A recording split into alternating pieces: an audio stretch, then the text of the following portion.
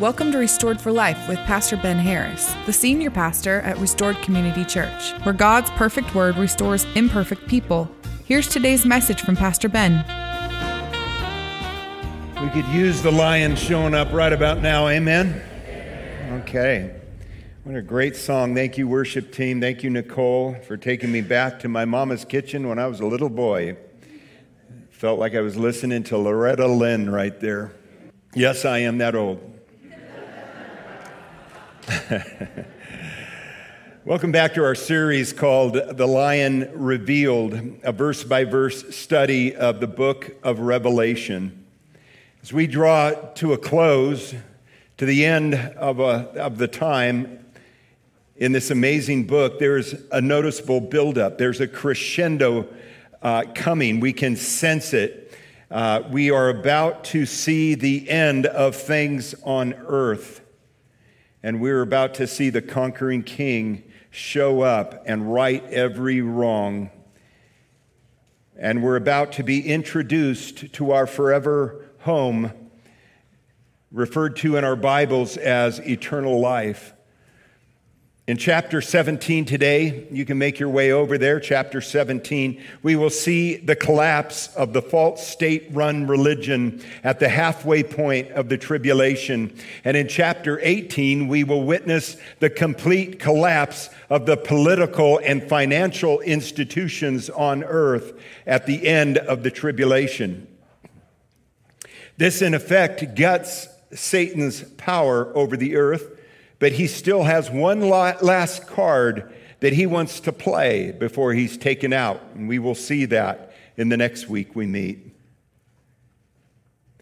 The harlot in our story today is the conglomeration of all the world religions that have partnered with the beast. You remember that God has called us, Jesus has called his church home.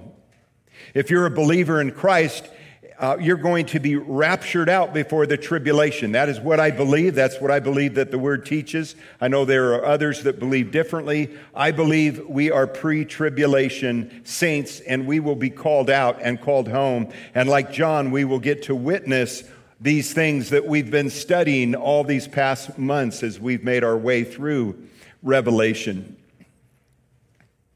Throughout history, there has always been religions working with dictators and other powerful influencers, and we get a front row seat here in Revelation to the final one's collapse when the Antichrist double crosses the false religion of the day. As John writes the book we've been reading, there are two more judgments from God that are about to take place. If you like to take notes, I encourage you to do so on the back of your bulletins. You can follow along and fill in the blanks. Here's judgment number one. We see the harlot church is taken out. The harlot church is taken out. You may remember that the true church, Jesus Christ, is removed just before the tribulation begins. Those left unite under the authority of the beast, and they are called the harlot church. It's a conglomeration of churches that come together to unite as the new world religion. In their blindness, they persecute tribulation saints, those coming to Christ during the 7 years of tribulation, and there will be many. Let's begin by reading chapter 17, verse 1. Then one of the seven angels who had the seven bowls, we talked about them last week. We saw the seven angels pour out seven bowls of wrath on the earth.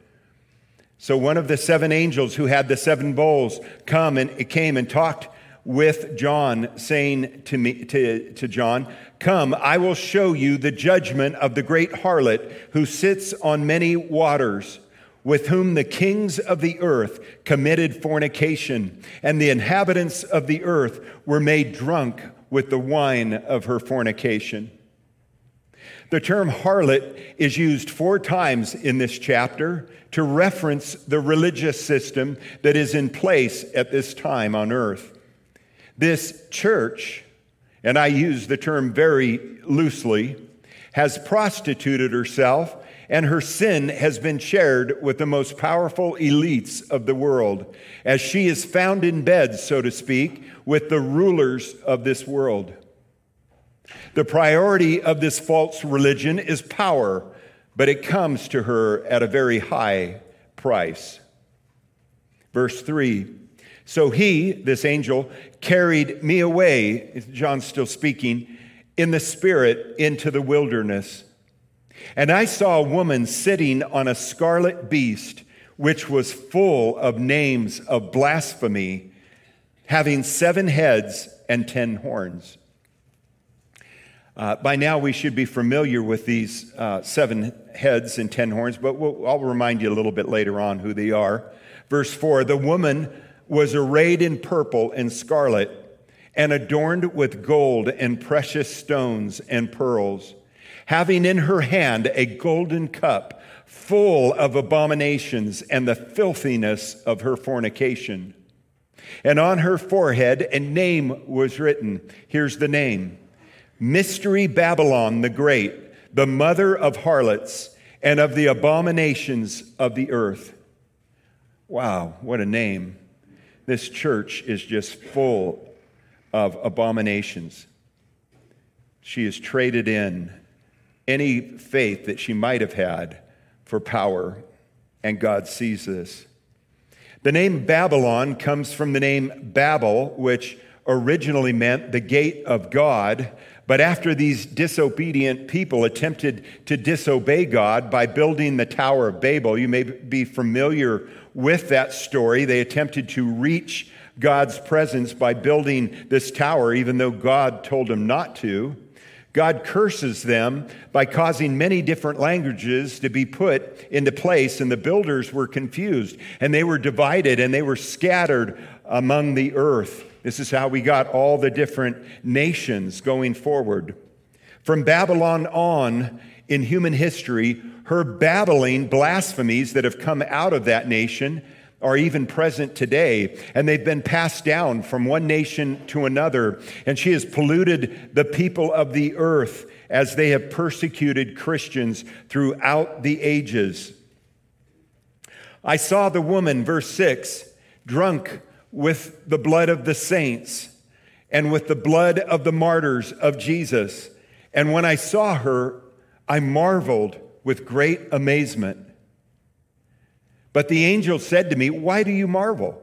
I will tell you the mystery of the woman and of the beast that carries her, which has the 7 heads and the 10 horns. The beast that you saw was and is not, and will ascend out of the bottomless pit and go to perdition. And those who dwell on the earth will marvel, whose names are not written in the book of life from the foundation of the world, when they see the beast that was, is not, and yet is. And we talked a little bit about this. The beast is executed, killed at some point during all of this, and yet God allows Satan to reanimate the beast. He comes back to life, and all the nations marvel. That's when they revere the Antichrist, because he cheated death, and no one's ever done that in their opinion. So verse 9, here is the mind which has wisdom. The 7 heads are 7 mountains, also translated hills, on which the woman sits. The 7 heads are 7 kingdoms in world history, but the 7 mountains or hills may also refer to where this final world religion is headquartered. For almost 24 centuries, writers have referred to Rome being the city that's surrounded by these 7 hills. John would have recognized the parallel immediately between Babylon of Old Testament and the ruling powerhouse in Rome of his day. Rome, in Babylon-like style, was full of false religions, lascivious worldly living, and persecutors of God's people. He knew this. He had witnessed it. He himself fell victim many times to their persecution. He ends up on the Isle of Patmos writing this very letter that we're reading. He understands the persecution that came out of Rome. Modern day Rome, of course, is host to one of the largest global religions established some 1,431 years ago. However, I believe there are many religions. I believe all the false religions come together as one big conglomerate to become the world religion at that point. Verse 10, there are also 7 kings. 5 have fallen. 1 is, and the other has not yet come. And when he comes, he must continue a short time. The beast that was and is not is himself also the 8th, and is of the 7, and is going to perdition. That's a mouthful. Let's try to break that down. Early on, the beast rises out of the original 7 kings or 7 nations, is then assassinated, and then comes back to life and power, and then becomes the 8th king that rules over all the other 7 nations here. And I know even that's a mouthful. The beast comes out of the 7 nations, original nations, and then he becomes a ruler of one of those 7. And eventually when he's killed, he's replaced, of course, because they have to have 7. And then he comes back, though, to life. He becomes the 8th, and he rules all 7, because all 7 are standing in amazement that this has happened. As John watches, 5 of these 7 nations are no longer alive around the time of 95 AD when he's writing this letter. 1 is still present at his writing, and 1 is in the future, and it's yet to come. So, if this is all correct, then the 5 that are no longer world powers are Egypt, Assyria, Babylon, Persia, and Greece. They all had their run in human history, but they are no longer the powerhouses in the world. 1 is alive at John's timing. And of course, that's Rome. Rome is persecuting, and persecuting him in particular at his writing. So the one that still is, or is at his time, is Rome. And then this future kingdom is the kingdom that Antichrist sets up at the very end during the 7 years of tribulation. So those are the 7. And the 8th ruler is he, the Antichrist, who it now rules over these 7 kingdoms. The reference to the 10 kings are future rulers who will come into power and then submit that power to Antichrist, assuring his dominance in the world in something akin to the United States of Europe. He'll bring all these countries together, and he will dominate them and rule them. All throughout history, the ruling state power has attached itself to the primary religion and used its power to gain control of the people. And then, once it has control of the people, it dominates or crushes the religion after it's sucked out its power and used it to gain power for itself. So we're talking the political system. Economic system is under the political, and it uses churches, religions, to gain power. And then once it has it, it kind of tends to turn around and attack the religion. This is exactly what happens during the tribulation. Jesus' church has thrived when it remained separate from the rule of kings, presidents, and the power brokers. It's where our nation was founded. We had the Pilgrims come over here. They were tired of this tyrant king. They wanted to worship God alone, and they didn't want the king getting involved in it. And so they came here and founded America. And I'm tempted to talk about that right now, but I'm going to save that for July 4th. Okay, so Jesus' church has thrived when it remains separate. More about that in a minute. Verse 12, the 10 horns which you saw are 10 kings who have received no kingdom as yet, but they receive authority for 1 hour as kings with the beast. So that 1 hour is a very short time. They rise up, they're kings for a very short time, and then we'll see what happens at the end. These are of one mind, these 10 kings, and they will give their power and authority to the beast. They will yield their power. This is how he becomes so powerful. Verse 14, these that we just talked about, these 10 kings and Antichrist, will make war with the Lamb, and the Lamb will overcome them. For he is Lord of lords and King of kings, and those who are with him are called chosen and faithful. And if you're a follower of Christ, your name is chosen and faithful. Let it be so when he comes and returns suddenly. May we be found faithful followers of him, doing what he told us to do. Verse 15, then he said to me, the waters which you saw, where the harlot sits, are peoples, multitudes, nations, and tongues. Almost every nation has a shore, has a water, and they're referred to as these nations are referred to as the waters. This world religion is rooted in almost every country and every language. Verse 16, and the 10 horns which you saw on the beast, these will hate the harlot, make her desolate and naked, eat her flesh, and burn her with fire. Now, the 10 horns represent power. The horns in the Bible have always been referred to as power. So these 10 people who are not kings, yet they're power brokers. They're behind the scenes making things happen. And we all know some of their names. You see them occasionally make it into the news. These are the people behind the presidents making things happen in countries, behind the kings. They're getting their way. They're buying their way through. And the 10 horns which you saw on the beast are going to turn on the church and attack her. Verse 17, for God has put it in their hearts to fulfill his purpose, to be of one mind, and to the king, and to give their kingdom to the beast until the words of God are fulfilled. And the woman whom you saw is that great city which reigns over the kings of the earth. This world religion attempts to remain autonomous and to hold on to the power that she has, but these 10 leaders are completely sold out to Antichrist. And once they have power, they need the power that they need from this religion. They no longer need the church, and they turn on her and they destroy her.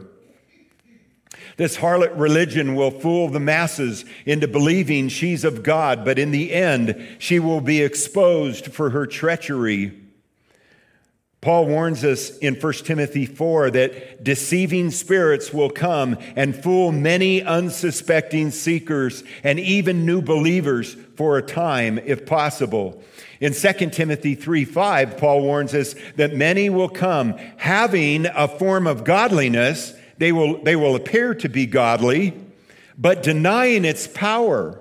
The Holy Spirit is not behind their religion. And from such people, turn away. Don't follow them. Don't read about them. Don't read their books. Stay away from them, because they are of the Lord of this world.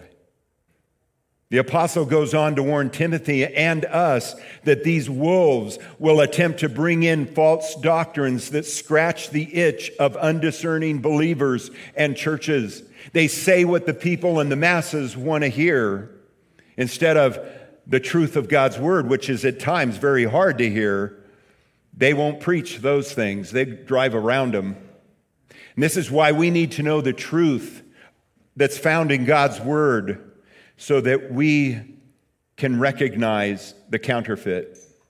Now, I can tell you, when I was a cop, I went in the academy. They taught us about counterfeit bills, and along with the other thousands of things. But I can remember the class on counterfeit bills. They brought some in. And I was interested in that. Man, they looked so good. How do you tell the difference? The hundreds are the number one bill counterfeited. But how do you tell the difference? And the teacher said this: it's easy. You can't know all the nuances of these people printing these bills, because there's thousands upon thousands of doing it. So what we do is we study the true $100 bill. We become so familiar with it that when you hand us a counterfeit, immediately we may not know what is wrong with it, but we know something is wrong with it. We know that it is a counterfeit. Something's wrong with this because it doesn't look like the original that I'm so familiar with. Well, as believers, we ought to be so familiar with God's word that when somebody comes in, whether to this church or whether to your life or knocks on your door at home and wants to give you or sell you something that they say is better and more pure, right away you go, no, wait a minute. This is not what God's word says. You may not be able to describe what's wrong with what they're saying, but the Holy Spirit will go, shut the door. Don't listen to this. Don't listen to this. And from such people, remove yourself, turn away. Many churches today are being deceived and pressured into this popular teaching of woke pastors, seeking to become popular both inside and outside of their venues in order to reach this rock star status that somehow they've decided that the pastors are supposed to have. I don't find this in the Bible at all. Look out if a pastor starts wearing skinny jeans, shiny shirts, and weird hair. That's my opinion of me. It's not found in the Word of God. I'm telling you, it's just something that pops up and concerns me at times, late night television as I'm cruising through. Oh, something's not right about this guy. Look at his hair. I'm joking about that much. So stay in your Bibles, remain on your knees, and seek the Lord with all your heart, mind, and soul. Amen?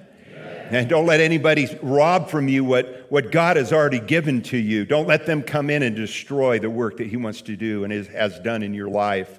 Because, listen, friends, we're sailing into some rough waters, some rough, uncharted waters. How close do we get to the tribulation before God pulls us out in the rapture? What happens to, how bad is the world before we get, I wish I knew. I wish I could answer that question. We don't know.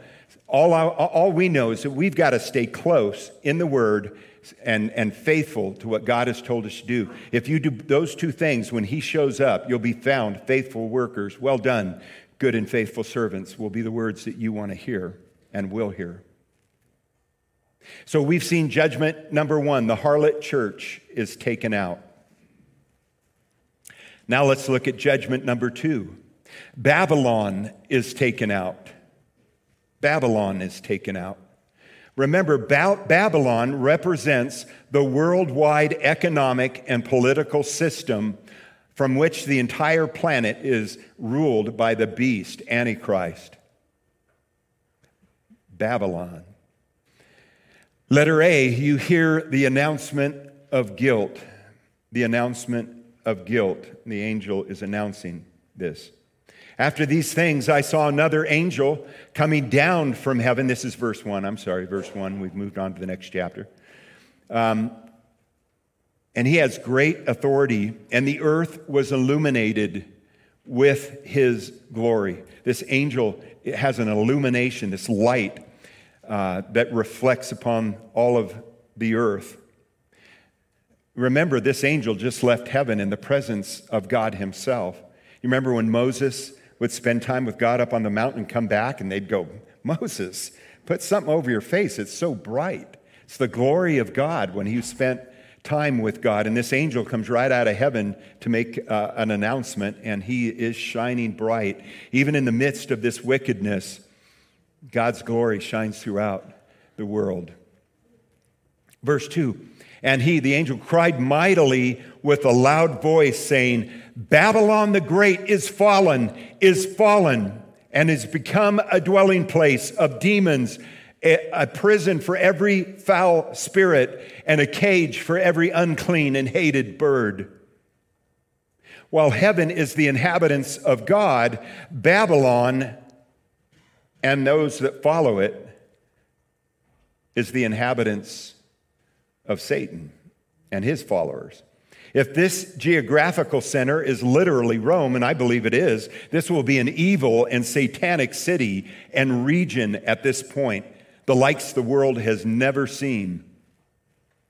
Verse 3, for all the nations have drunk of the wine of the wrath of her fornication. The kings of the earth have committed fornication with her to get rich, and the merchants of the earth have become rich through the abundance of her luxury. Each nation will have monetary ties to the world system and will have sold themselves out to her enticing riches and power that she provides, and abundant luxuries at the expense of the poor. Christians during this time will need to be very wary of getting caught up in the various hidden tentacles of the beast, and they will go throughout the world, and they will sound like really good investments and really good decisions.